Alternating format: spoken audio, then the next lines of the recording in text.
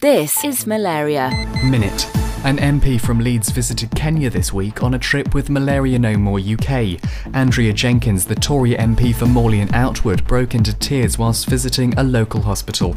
She's urging central government to do more. Radio was great for music and entertainment, but this week it saved a life.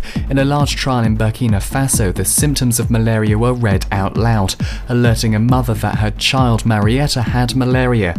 150 different messages were produced by Development Media International, lasting 60 seconds each. They focused on diarrhea, pneumonia and malaria.